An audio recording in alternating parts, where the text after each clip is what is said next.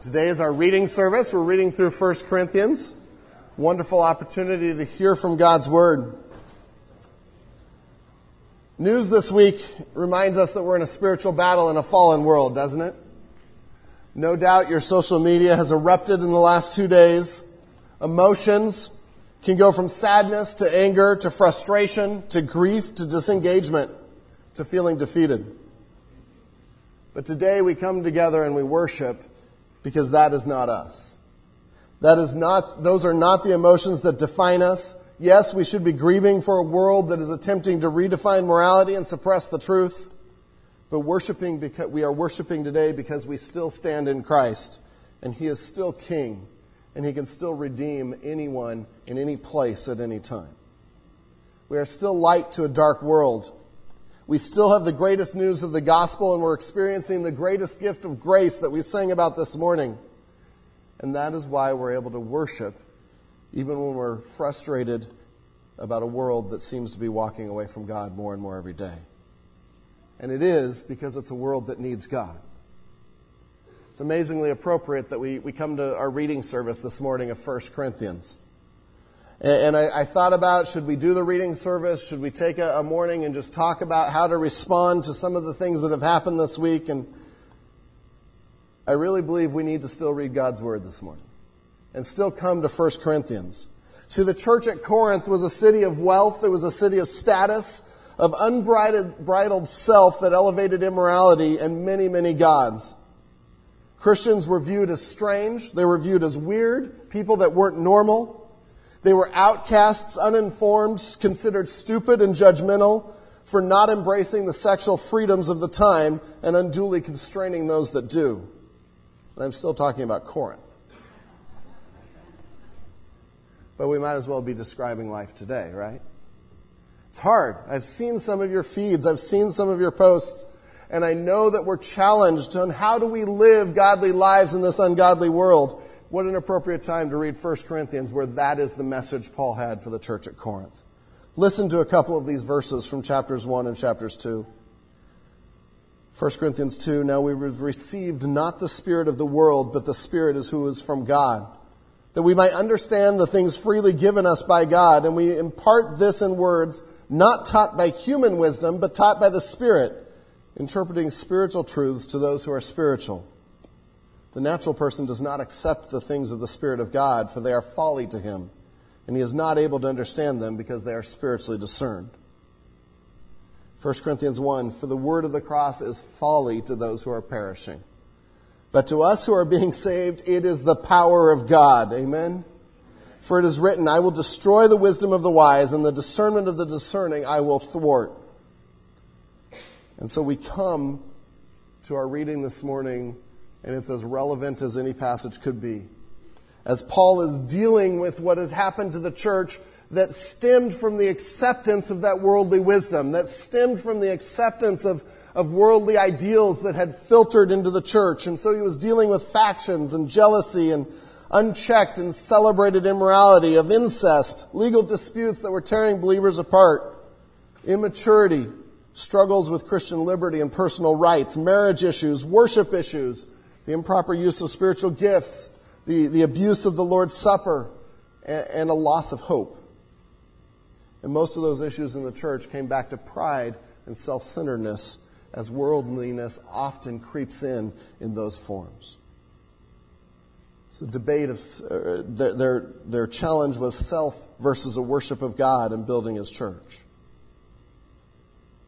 See, the world was still in the church, and I shared some of these things in our introduction to 1 Corinthians, but we come back to them at the end.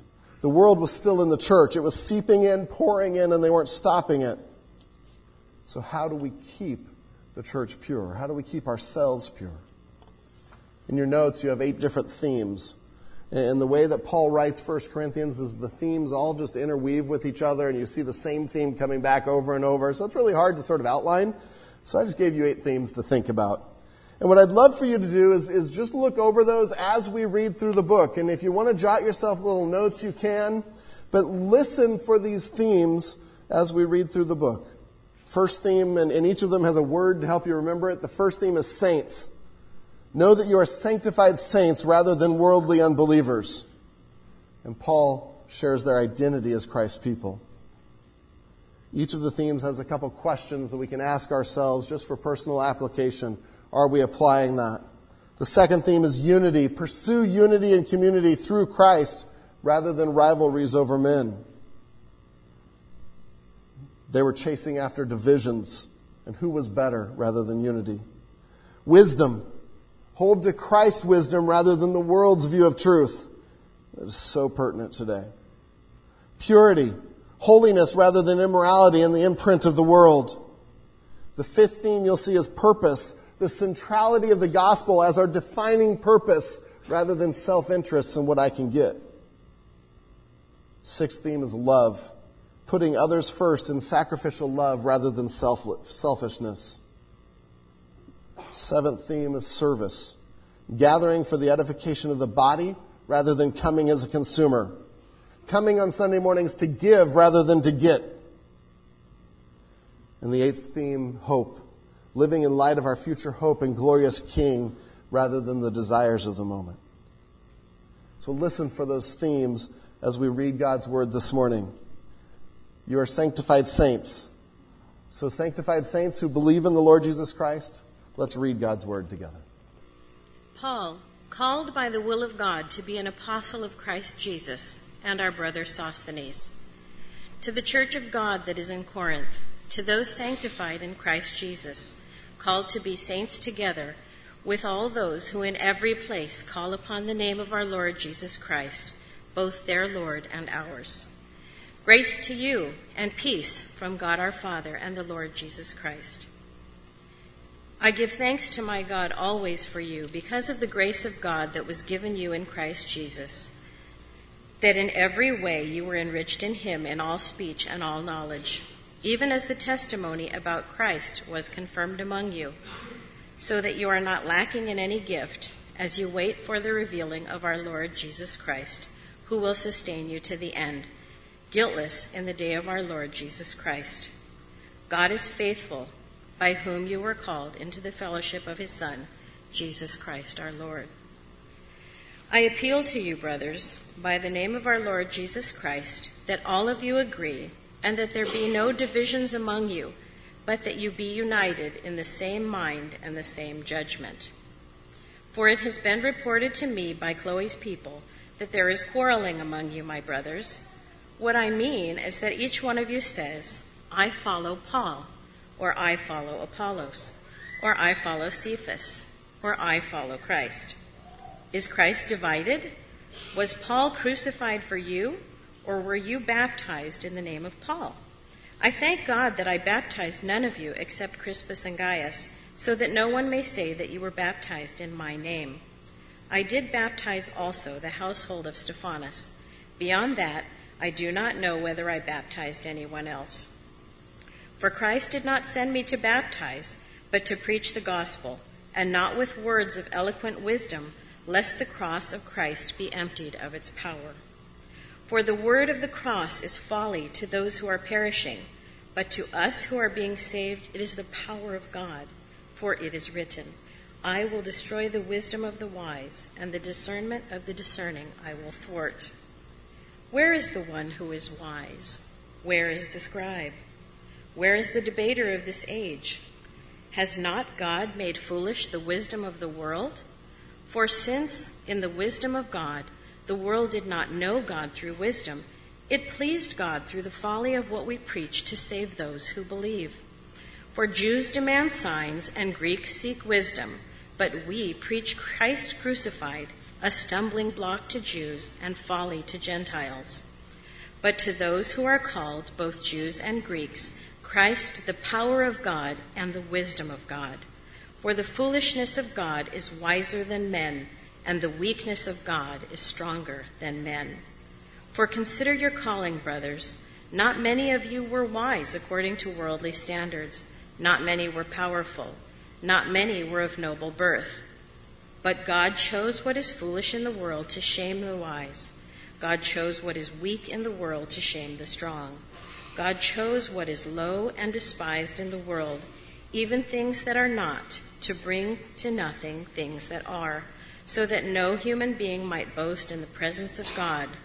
and because of him you are in Christ Jesus, and who became to us wisdom from God, righteousness and sanctification and redemption, so that, as it is written, let the one who boasts boast in the Lord. 1 Corinthians chapter 2. When I came to you, brothers, I did not come with eloquence or superior wisdom as I proclaimed to you the testimony about God. For I resolved to know nothing while I was with you except Jesus Christ and him crucified. I came to you in weakness and fear and with much trembling. My message and my preaching were not with wise and persuasive words, but a demonstration of the Spirit's power, so that your faith might not rest on men's wisdom, but on God's power. We do, however, speak a message of wisdom among the mature, but not the wisdom of this age or of the rulers of this age who are coming to nothing. No, we speak of God's secret wisdom, a wisdom that has been hidden and that God has destined for our glory before our time began. None of the rulers of this age understood it, for if they had, they would have not crucified the Lord of glory. However, as it is written, no eye has seen, no ear has heard, no mind has conceived what God has prepared for those who love him. But God has revealed it to us by his Spirit. The Spirit searches all things, even the deep things of God. For who among men knows the thoughts of a man except the man's spirit within him? In the same way no one knows the thoughts of God except the Spirit of God. We have not received the spirit of the world, but the Spirit who is from God, that we may understand what God has freely given us. This is what we speak, not words taught by us by human wisdom, but words taught by us by the Spirit, expressing spiritual truths in spiritual words. The man without the Spirit does not accept things that come from the Spirit of God, for they are foolishness to him, and he cannot understand them because they are spiritually discerned. The spiritual man makes judgments about all things, but he himself is subject to any man's judgment. For who has known the mind of the Lord, that he may instruct him? But we have the mind of Christ. But I, brothers, could not address you as spiritual people, but as people of the flesh, as infants in Christ. I fed you with milk, not solid food, for you were not ready for it. And even now you are not ready, for you are still of the flesh. For while there is jealousy and strife among you, are you not of the flesh and behaving only in a human way? For when one says, I follow Paul, and another, I follow Apollos, are you not being merely human? What then is Apollos? What is Paul? Servants through whom you believed, as the Lord assigned to each. I planted, Apollos watered, but God gave the growth. So neither he who plants nor he who waters is anything, but only God who gives the growth. He who plants and he who waters are one, and each will receive his wages according to his labor. For we are God's fellow workers. You are God's field, God's building. According to the grace of God given to me, like a skilled master builder, I laid a foundation, and someone else is building upon it. Let each one take care how he builds upon it. For no one can lay a foundation other than that which is laid, which is Jesus Christ. Now if anyone builds on the foundation with gold, silver, precious stones, wood, hay, straw, each one's work will become manifest, for the day will disclose it, because it will be revealed by fire, and the fire will test what sort of work each one has done. If the work that anyone has built on the foundation survives, he will receive a reward. If anyone's work is burned up, he will suffer loss, though he himself will be saved, but only as through fire. Do you not know that you are God's temple and that God's Spirit dwells in you? If anyone destroys God's temple, God will destroy him. For God's temple is holy, and you are that temple. Let no one deceive himself. If anyone among you thinks that he is wise in this age, let him become a fool, that he may become wise. For the wisdom of this world is folly with God. For it is written, He catches the wise in their craftiness. And again, the Lord knows the thoughts of the wise, that they are futile. So let no one boast in men, for all things are yours, whether Paul or Apollos or Cephas or the world or life or death or the present or the future, all are yours, and you are Christ's, and Christ is God's. This is how one should regard us, as servants of Christ and stewards of the mysteries of God. Moreover, it is required of stewards that they be found trustworthy. But with me it is a very small thing that I should be judged by you or by any human court. In fact, I do not even judge myself, for I am not aware of anything against myself, but I am not thereby acquitted. It is the Lord who judges me. Therefore, I do not pronounce judgment before the Lord comes. Who will bring to light the things now hidden in darkness, and will disclose the purposes of the heart? Then each one will receive his commendation from God. I have applied all these things to myself and Apollos for your benefit, brothers, that you may learn by us not to go beyond what is written, that none of you may be puffed up in favor of one against another. For who sees anything different in you?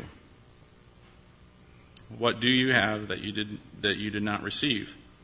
And then you received it. If then you received it, why do you boast as if you did not receive it? Already you have all you want. Already you have become rich. Without us you have become kings. And would that you did reign so that we might share the rule with you. For I think that God has exhibited us apostles as last of all, like men sentenced to death, because we have become a spectacle to the world, to angels and to men. We are fools for Christ's sake, but you are wise in Christ. We are weak, but you are strong. You are held in honor, but we in disrepute. To the present hour we hunger and thirst. We are poorly dressed and buffeted and homeless. And we labor, working with our own hands. When reviled, we blessed. When persecuted, we endure. When slandered, we entreat. We have become and are still like the scum of the world, the refuse of all things. I do not write these things to make you ashamed, but to admonish you as my beloved children. For though you have countless guides in Christ, you do not have many fathers. For I have become your father in Christ Jesus through the gospel. I urge you then, be imitators of me. That is why I sent you Timothy, my beloved and faithful child in the Lord, to remind you of my ways in Christ, as I teach them everywhere in every church. Some are arrogant, as though I were not coming to you. But I will come to you soon, if the Lord wills, and I will find out not the talk of these arrogant people, but their power. For the kingdom of God does not consist in talk, but in power. What do you wish? Shall I come to you with a rod, or with love in a spirit of gentleness? It is actually reported that there is sexual immorality among you, and of a kind that is not tolerated even among pagans. For a man has his father's wife, and you are arrogant. Ought you not rather to mourn?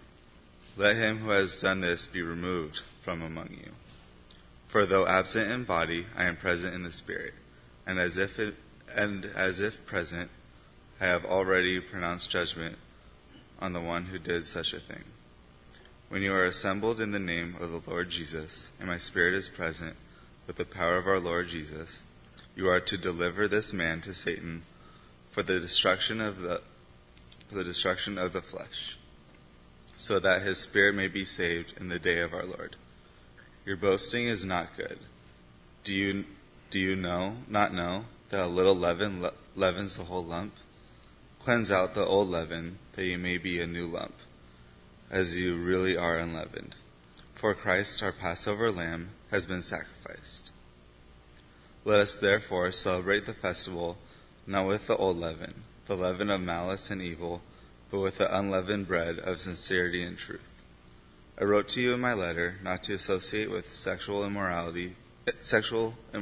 immoral people, not at all meaning the sexually immoral of this world, or the greedy and swindlers, or idolaters, since then you would need to go out of the world. But now I am writing to you not to associate with anyone who bears the name of brother if he is guilty of sexual immorality, or greed, or is an idolater, reviler, drunkard, or swindler, not even to eat with such a one. For what have I to do with judging outsiders? It is not those inside the church whom you are to judge, God judges those outside. Purge the evil person from among you. If any of you has a dispute with another, dare he take it before the ungodly for judgment instead of before the saints? Do you not know that the saints will judge the world? And if you are to judge the world, are you not competent to judge trivial cases? Do you not know that we will judge angels? How much more the things of this life? Therefore, if you have disputes about such matters, appoint as judges even men of little account in the church. I say this to shame you. Is it possible that there is nobody among you wise enough to judge a dispute between believers? But instead, one brother goes to law against another, and this in front of unbelievers. The very fact that you have lawsuits among you means that you have been completely defeated already. Why not rather be wronged? Why not rather be cheated? Instead, you yourselves cheat and do wrong, and you do this to your brothers.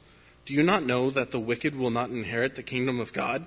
Do not be deceived. Neither the sexually immoral, nor idolaters, nor adulterers, nor male prostitutes, nor homosexual offenders, nor thieves, nor the greedy, nor drunkards, nor slanderers, nor swindlers will inherit the kingdom of God. And that is what some of you were. But you were washed, you were sanctified, you were justified in the name of the Lord Jesus Christ, and by the Spirit of our God.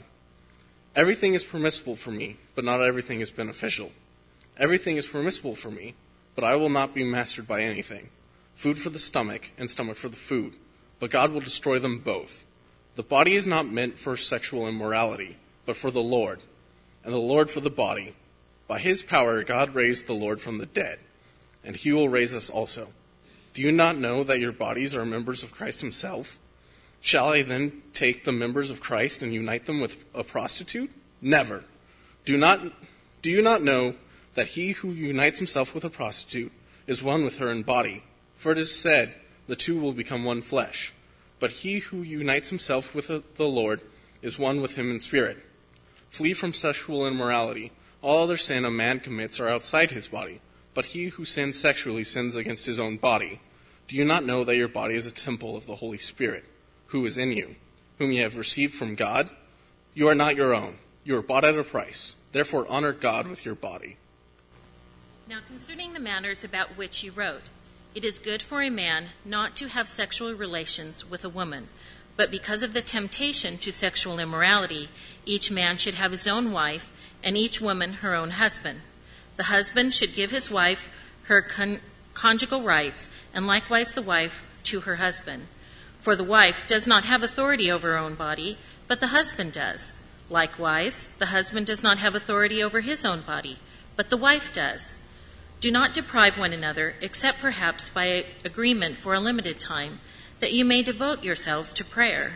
But then come together again, so that Satan may not tempt you because of your lack of self-control.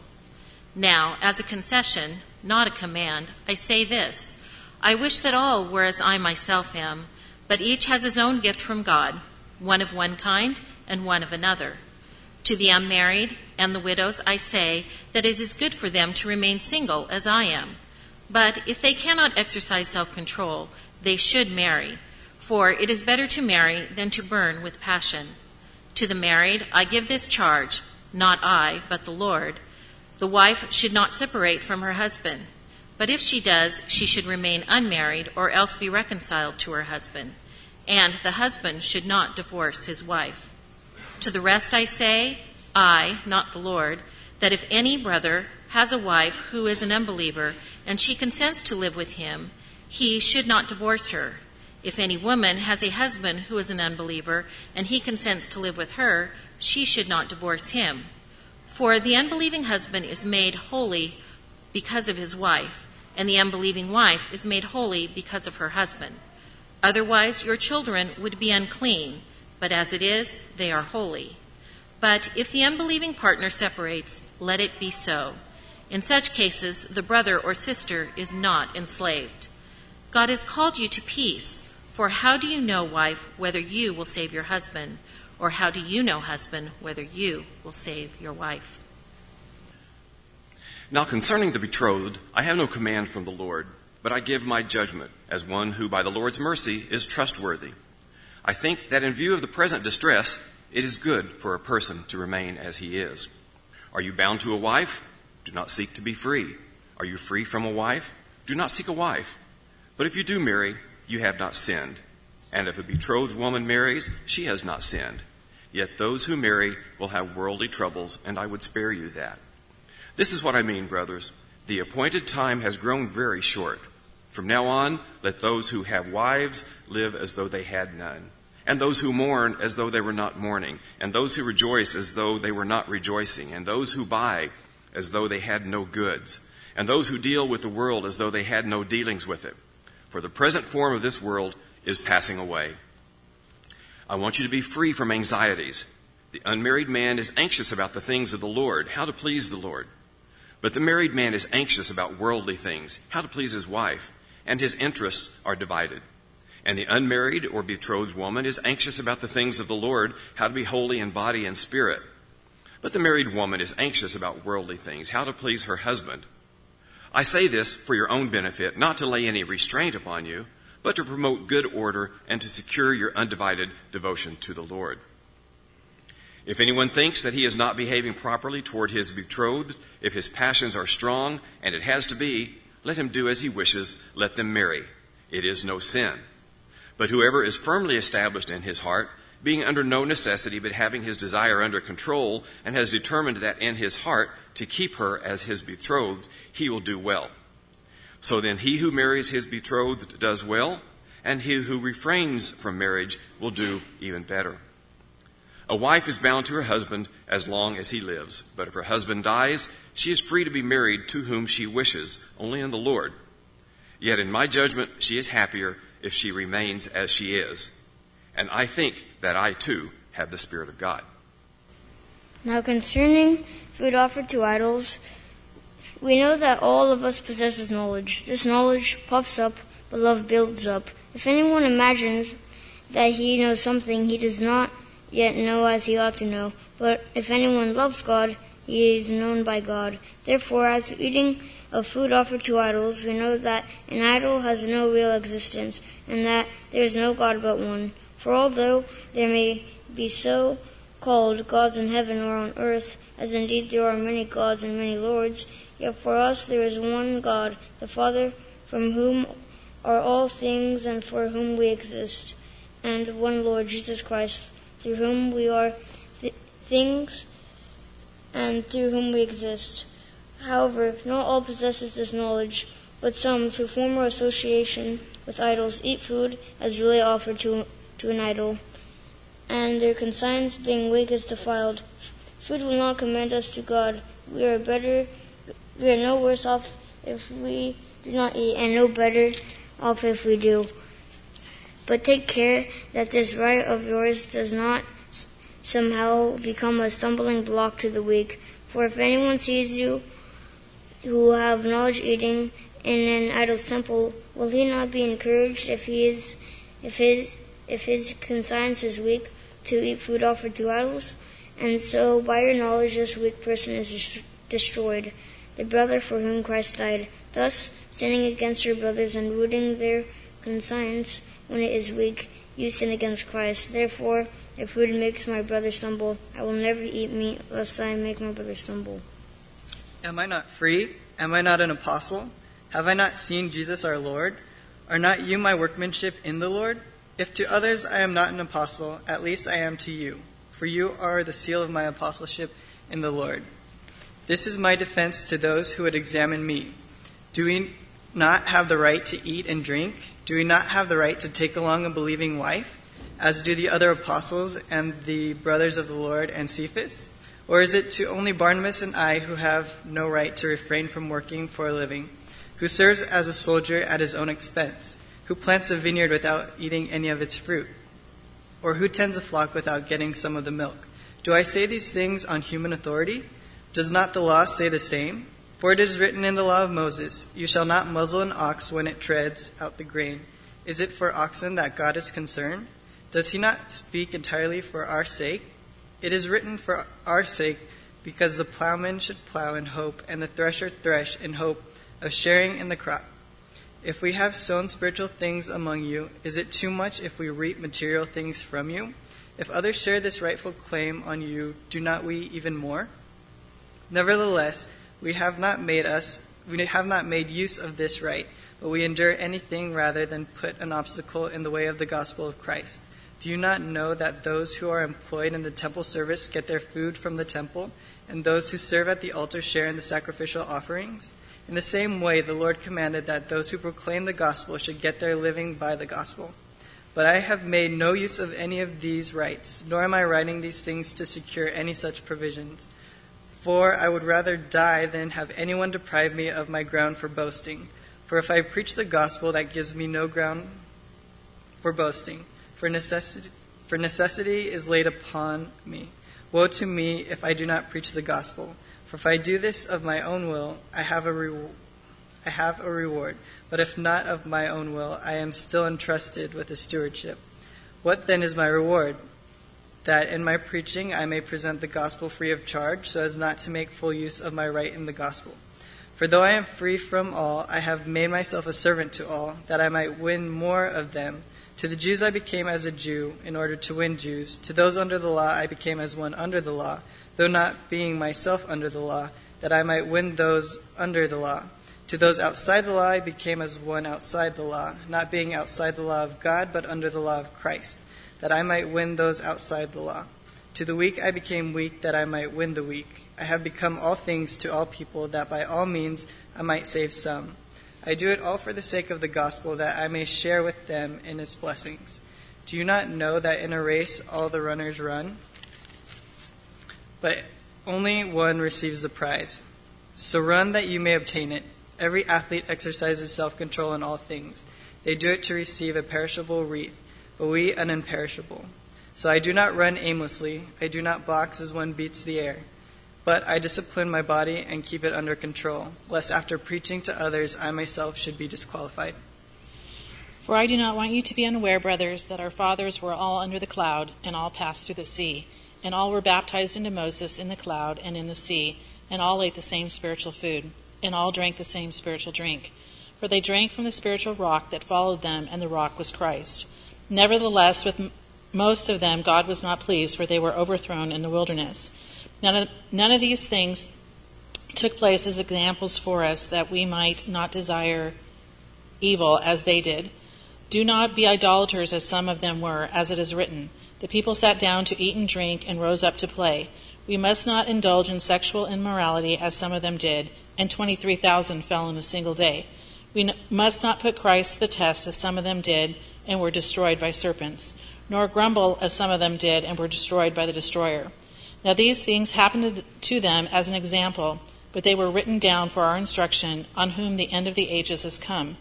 Therefore let anyone who thinks that he stands take heed lest he fall. No temptation is overtaking you that is not common to man. God is faithful, and he will not let you be tempted beyond your ability, but with the temptation he will provide the way of escape, that you may be able to endure it. Therefore, my beloved, flee from idolatry. I speak as to sensible people. Judge for yourself what I say. The cup of blessing that we bless, is it not participation in the blood of Christ? The bread that we break, is it not participation in the body of Christ? Because there is one bread, we who are many are one body, for we all partake in one bread. Consider the people of Israel, not those who eat the sacrifices, participants in the altar. What do I imply then? The food offered to idols is anything, or that an idol is anything. No, I imply that what pagans sacrifice they offer to demons and not to God. I do not want you to be participants with demons. You cannot drink the cup of the Lord and the cup of demons. You cannot partake of the table of the Lord and the table of demons. Shall we provoke the Lord to jealousy? Are we stronger than he? All things are lawful, but not all things are helpful. All things are lawful, but not all things build up. Let no one seek his own good, but the good of his neighbor. Eat whatever is sold in the meat market without raising any question to the ground of consciousness. For the earth is the Lord's and the fullness thereof. If one of the unbelievers invites you to dinner and you are disposed to go, eat whatever is set before you without raising any question on the ground of conscience. But if someone says to you, this has been offered in sacrifice, then do not eat it, for the sake of one who informed you and for the sake of conscience. I do not mean your conscience, but for his. For why should my liberty be determined by someone else's conscience? If I partake with thankfulness, why am I denounced because of that for which I give thanks? So whatever you eat or drink or whatever you do, do all to the glory of God. Give no offense to the Jews or to the Greeks or to the church of God, just as I try to please everyone in everything I do, not seeking my own advantage, but that of many, that they may be saved. Be imitators of Christ as I am of Christ. 1 Corinthians chapter 11, beginning with verse 2. Now I commend you because you remember me in everything and maintain tradition, even as I delivered to you. But I want you to understand the head of every man is Christ. The head of the wife is her husband, and the head of Christ is God. Every man who prays or prophesies with his head covered dishonors his head. But every wife who prays or prophesies with her head uncovered dishonors her head, since it is the same as if her head were shaven. For if a wife will not cover her head, then she should cut off her hair short. But since it is disgraceful for a wife to cut off her hair or shave her head, let her cover her head. For a man ought not to cover his head, since he is the image and glory of God, but woman is the glory of man. For man was not made from woman, but woman from man. Neither was man created for woman, but woman for man. That is why a wife ought to have a symbol of authority on her head because of the angels. Nevertheless, in the Lord, woman is not independent of man, nor man of woman. For as woman was made from man, so man is now born of woman. And all things are from God.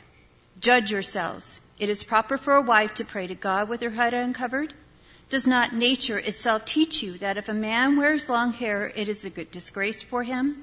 But if a woman has long hair, it is her glory? For her hair is given to her for a covering. If anyone is inclined to be contentious, we have no such practice, nor do the churches of God. But in the following instructions I do not commend you, because when you come together it is not for the better, but for the worse. For in the first place, when you come together as a church, I hear that there are divisions among you, and I believe it in part. For there must be factions among you in order that those who are genuine among you may be recognized. When you come together, it is not the Lord's Supper that you eat. For in eating, each one goes ahead with his own meal. One goes hungry, another gets drunk. What? Do you not have houses to eat and drink in? Or do you despise the church of God and humiliate those who have nothing? What shall I say to you? Shall I commend you in this? No, I will not. For I received from the Lord what I also delivered to you, that the Lord Jesus, on the night when he was betrayed, took bread, and when he had given thanks, he broke it and said, "This is my body, which is for you. Do this in remembrance of me." In the same way, he also took the cup after supper, saying, "This is the cup of the new covenant in my blood. Do this as often as you drink it in remembrance of me. For as often as you eat this bread and drink the cup, you proclaim the Lord's death until he comes.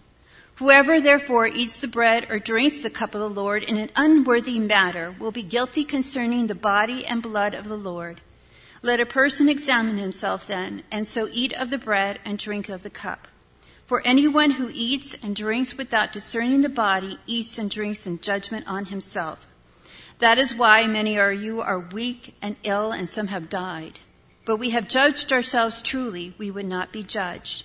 But when we are judged by the Lord, we are disciplined, so that we may not be condemned along with the world. So then, my brothers, when you come together to eat, wait for one another. If anyone is hungry, let him eat at home, so that when you come together, it will not be for judgment. About the other things, I will give directions then. I come. Now, concerning spiritual gifts, brother, I do not want you to be uninformed. You know that when you were pagans, you were led astray to mute idols, however you were led. Therefore, I want you to understand that no one speaking in the Spirit of God ever says Jesus is accursed. And no one can say Jesus is Lord except in the Holy Spirit. Now there are varieties of gifts, but the same Spirit. And there are varieties of service, but the same Lord. And there are varieties of activities, but it is the same God who empowers them in everyone.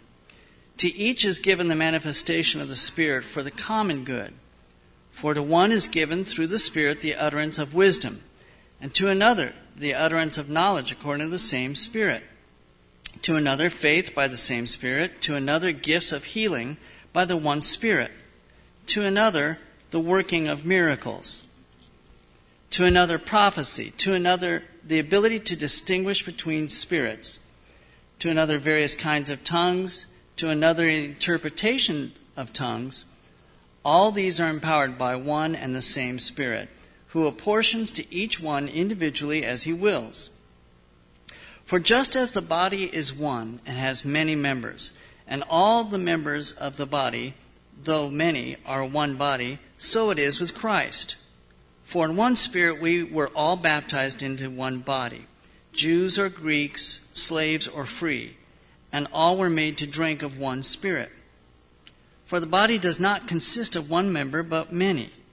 If the foot should say, because I am not a hand, I do not belong to the body, that would not make it any less a part of the body. And if the ear should say, because I am not an eye, I do not belong to the body, that would not make it any less a part of the body.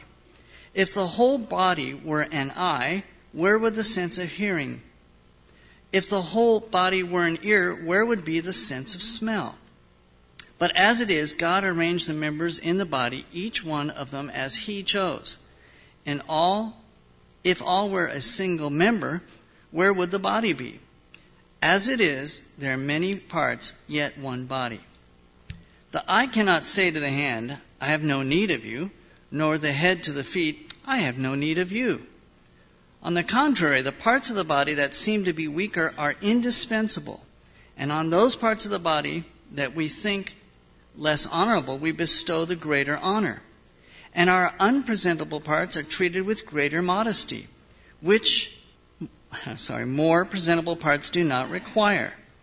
But God has so composed the body, giving greater honor to the part that lacked it, that there may be no division in the body, but that the members may have the same care for one another. If one member suffers, all suffer together. If one member is honored, all rejoice together. Now you are the body of Christ, and individually members of it. And God has appointed in the church first apostles, second prophets, third teachers, then miracles, then gifts of healing, helping, administrating, and various kinds of tongues. Are all apostles? Are all prophets? Are all teachers? Do all work miracles? Do all possess gifts of healing? Do all speak with tongues? Do all interpret? But earnestly desire the higher gifts, and I will show you still a more excellent way. If I speak in the tongues of men and of angels, but have not love, I am a noisy gong or a clanging cymbal. If I have prophetic powers and understand all mysteries and all knowledge and have all faith, so as to remove mountains, but have not love, I am nothing. If I give away all I have, and if I deliver up my body to be burned, but have not love, I gain nothing. Love is patient and kind. Love does not envy or boast. It is not arrogant or rude. It does not insist on its own way. It is not irritable or resentful. It does not rejoice at wrongdoing, but rejoices with the truth. Love bears all things, believes all things, hopes all things, endures all things. Love never ends. As for prophecies, they will pass away. As for tongues, they will cease. As for knowledge, it will pass away. For we know in part, and we prophesy in part. But when the perfect comes, the partial will pass away. When I was a child, I spoke like a child. I thought like a child, I reasoned like a child. When I became a man, I gave up childish ways. For now we see in a mirror dimly, but then face to face. Now I know in part, then I shall know fully, even as I have been fully known. So now faith, hope, and love abide, these three, but the greatest of these is love. Pursue love and earnestly desire the spiritual gifts, especially that you may prophesy. For one who speaks in a tongue speaks not to men, but to God. For no one understands him, but he utters mysteries in the Spirit. On the other hand, the one who prophesies speaks to the people for their upbuilding and encouragement and consolation. The one who speaks in a tongue builds up himself, but the one who prophesies builds up the church. Now I want you all to speak in tongues, but even more to prophesy. The one who prophesies is greater than the one who speaks in tongues, unless someone interprets, so that the church may be built up. Now, brothers, if I come to you speaking in tongues, how will I benefit you unless I bring you some revelation or knowledge or prophecy or teaching? If even lifeless instruments, such as the flute or the harp, do not give distinct notes, how will anyone know what is played? And if the bugle gives an indistinct sound, who will get ready for battle? So with yourselves. If with your tongue you utter speech that is not intelligible, how will anyone know what is said? For you will be speaking into the air. There are doubtless many different languages in the world, and none is without meaning. But if I do not know the meaning of the language, I will be a foreigner to the speaker, and the speaker a foreigner to me. So with yourselves. Since you are eager for manifestations of the Spirit, strive to excel in building up the church. Therefore, one who speaks in a tongue should pray that he may interpret. For if I pray in a tongue, my spirit prays, but my mind is unfruitful. What am I to do? I will pray with my spirit, but I will pray with my mind also. I will sing praise with my spirit, but I will sing praise with my mind also. Otherwise, if you give thanks with your spirit, how can anyone in the position of an outsider say, Amen, to your thanksgiving, when he does not know what you are saying? For you may be giving thanks well enough, but the other person is not being built up. I thank God that I speak in tongues more than all of you. Nevertheless, in church I would rather speak 5 words with my mind in order to instruct others than 10,000 words in a tongue. Brothers, do not be children in your thinking. Be infants in evil, but in your thinking be mature. In the law it is written, by people of strange tongues, by the lips of foreigners will I speak to this people, and even then they will not listen to me, says the Lord. Thus tongues are a sign not for believers, but for unbelievers, while prophecy is a sign not for unbelievers, but for believers. If, therefore, the whole church comes together and all speak in tongues, and outsiders or unbelievers enter, they will not say that you are out of your minds. But if all prophesy, and an unbeliever or outsider enters, he is convicted by all. He is called to account by all. The secrets of his heart are disclosed. And so, falling on his face, he will worship God and declare that God is really among you. What then, brothers? When you come together, each one has a hymn, a lesson, a revelation, a tongue, or an interpretation. Let all things be done for building up.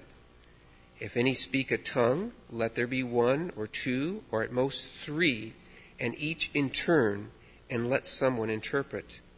But if there is no one to interpret, let each of them keep silent in the church and speak to himself and to God. Let 2 or 3 prophets speak, and let the others weigh what is said. If a revelation is made to another sitting there, let the first be silent. For you can all prophesy one by one, so that all may learn and be encouraged. And the spirits of the prophets are subject to the prophets. For God is not a God of confusion, but of peace. As in all the churches of the saints, the women should keep silent in the churches, for they are not permitted to speak, but should be in submission. As the law also says, if there is anything that they desire to learn, let them ask their husbands at home, for it is shameful for a woman to speak in the church. Or was it from you that the word of God came? Or are you the only ones it has reached? If anyone thinks that he is a prophet or spiritual, he should acknowledge that the things I am writing to you are a command of the Lord. If anyone does not recognize this, he is not recognized. So, my brothers, earnestly desire to prophesy, and do not forbid speaking in tongues, but all things should be done decently and in order. Now I would remind you, brothers, of the gospel I preached to you, which you received, in which you stand, and by which you are being saved, if you hold fast to the word I preached to you, unless you believed in vain. For I delivered to you as of first importance what I also received, that Christ died for our sins in accordance with the Scriptures, that he was buried, that he was raised on the third day in accordance with the Scriptures, and that he appeared to Cephas, then to the 12. Then he appeared to more than 500 brothers at one time, most of whom are still alive, though some have fallen asleep. Then he appeared to James, then to all the apostles. Last of all, as to one untimely born, he appeared also to me. For I am the least of the apostles, unworthy to be called an apostle, because I persecuted the church of God. But by the grace of God I am what I am, and his grace toward me was not in vain. On the contrary, I worked harder than any of them, though it was not I, but the grace of God that is with me. Whether then it was I or they, so we preached, and so you believed. Now if Christ is proclaimed as raised from the dead, how can some of you say that there is no resurrection of the dead? But if there is no resurrection of the dead, then not even Christ has been raised. And if Christ has not been raised, then our preaching is in vain, and your faith is in vain. We are even found to be misrepresenting God, because we testified about God that he raised Christ, whom he did not raise, if it is true that the dead are not raised. For if the dead are not raised, not even Christ has been raised. And if Christ has not been raised, your faith is futile, and you are still in your sins. Then those also who have fallen asleep in Christ have perished. If in Christ we have hope in this life only, we are of all people most to be pitied. But in fact, Christ has been raised from the dead, the first fruits of those who have fallen asleep. For as by a man came death, by a man has also come the resurrection of the dead. For as in Adam all die, so also in Christ shall all be made alive. But each in his own order. Christ the firstfruits, then at his coming those who belong to Christ. Then comes the end, when he delivers the kingdom to God the Father, after destroying every rule and every authority and power. For he must reign until he has put all his enemies under his feet. The last enemy to be destroyed is death. For God has put all things in subjection under his feet. But when he says all things are put in subjection, it is plain that he is accepted who put all things in subjection under him. When all things are subjected to him, then the Son himself will also be subjected to him who put all things in subjection under him, that God may be all in all. Otherwise, what do people mean by being baptized on behalf of the dead? If the dead are not raised at all, why are people baptized on their behalf? Why are we in danger every hour? I protest, brothers, by my pride in you, which I have in Christ Jesus our Lord, I die every day. What do I gain if, humanly speaking, I fought with beasts at Ephesus? If the dead are not raised, let us eat, drink, for tomorrow we shall die. Do not be deceived. Bad company ruins good morals. Wake up from your drunken stupor, as is right, and do not go on sinning. For some have no knowledge of God. I say this to your shame. But someone will ask, how are the dead raised? With what kind of body do they come? You foolish person. What you sow does not come to life unless it dies. As what you sow is not the body that is to be, but a bare kernel, perhaps of wheat or of some other grain. But God gives it a body as he has chosen. And to each kind of his seed his own body. For not all flesh is the same, but there are one kind for humans, another for animals, another for birds, and another for fish. There are heavenly bodies and earthly bodies, but the glory of the heavenly is of one kind, and the glory of the earthly is of another. There is one glory of the sun, and another glory of the moon, another glory of the stars, for stars differ from star in glory. So it is with the resurrection of the dead. What is sown is perishable, what is raised is imperishable. It is sown in dishonor, it is raised in glory. It is sown in weakness, it is raised in power. It is sown in a natural body, it is raised in a spiritual body. If there is a natural body, there is also a spiritual body. Thus it is written, the first man, Adam, became a living being. The last Adam became a life-giving spirit. But it is not the spiritual that is first, but the natural, and then the spiritual. The first man was from earth, a man of dust. The second man is from heaven. As was the man of dust, so are those who are of dust. And as is the man of heaven, so are those who are of heaven. Just as we have bore the image of the man in dust, we shall also bear the image of the man of heaven. I tell you this, brothers, flesh and blood cannot inherit the kingdom of God, nor does the perishable inherit the imperishable. Behold, I tell you a mystery. We shall not all sleep, but we shall be changed. In a moment, in a twinkling of an eye, in the last trumpet. For the trumpet will sound, and the dead will be raised imperishable, and we shall be changed. For the perishable body must not be imperishable, and this mortal body must put on immorality. When the perishable puts on the imperishable, and the mortal puts on immortality, then shall come to pass the saying that is written, death is swallowed up in victory. O death, where is your victory? O death, where is your sting? The sting of death is sin, and the power of sin is the law. But thanks be to God, who gives us the glory through our Lord Jesus Christ. Therefore, my beloved brothers, be steadfast, immovable, always abounding in the word of the Lord, knowing that the Lord, your labor is not in vain. Now concerning the collection for the saints, as I directed to the churches at Galatia, so you also are to do. On the first day of every week, each of you is to put something aside and store it up, as he may prosper, so that there will be no collecting when I come. And when I arrive, I will send those whom you accredit by letter to carry your gift to Jerusalem. If it seems advisable that I should go also, they will accompany me. I will visit you after passing through Macedonia, for I intend to pass through Macedonia, and perhaps I will stay with you or even spend the winter, so that you may help me on my journey wherever I go. For I do not want to see you now just in passing. I hope to spend some time with you, if the Lord permits. But I will stay in Ephesus until Pentecost, for a wide door of effective work is open to me, and there are many adversaries. When Timothy comes, see that you put him at ease among you, for he is doing the work of the Lord as I am. So let no one despise him. Help him on his way in peace, that he may return to me, for I am expecting him with the brothers. Now concerning our brother Apollos, I strongly urged him to visit you with the other brothers, but it was not at all his will to come now. He will come when he has opportunity.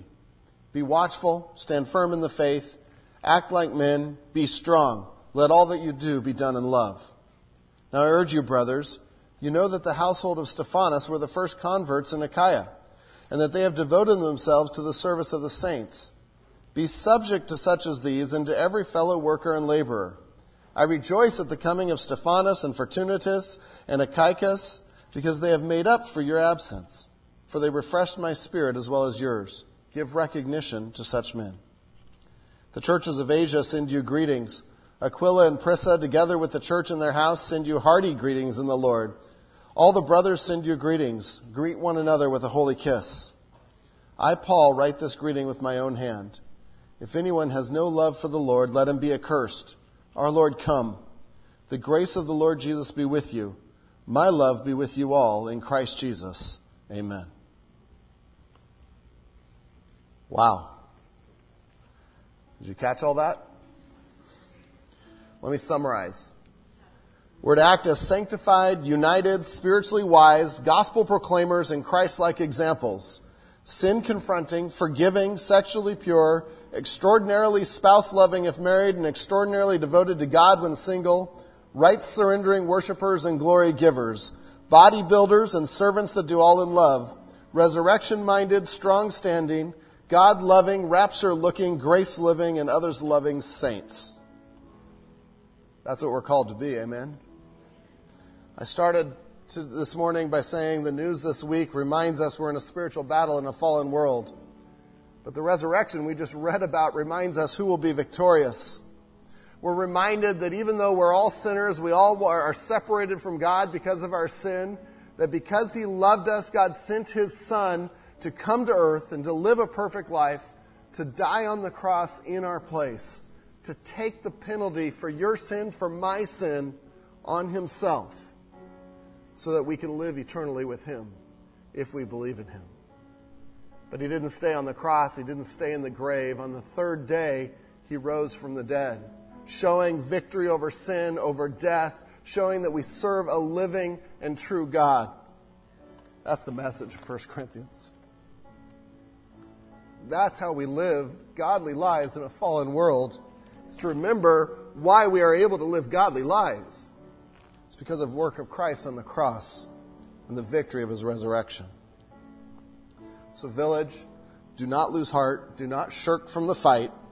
As Paul says in that last chapter, be watchful, stand firm in the faith, act like men, be strong. Let all that you do be done in love. Lord God, our Father, we praise you because you are alive and you have defeated death. You have defeated sin. And so, Lord, we come as sanctified saints and we ask for your help, your Holy Spirit, to guide us and give us strength to live as sanctified saints, to live and stand strong for you, Lord God, to follow you with our lives, to love you, to love one another in all that we do.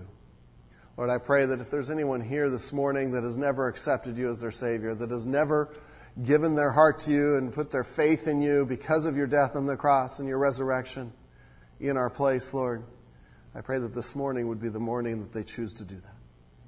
That there is new life, that there is new hope, and a new way of living because, Lord, you are alive and you are God. We praise you and give you glory. In Jesus' name.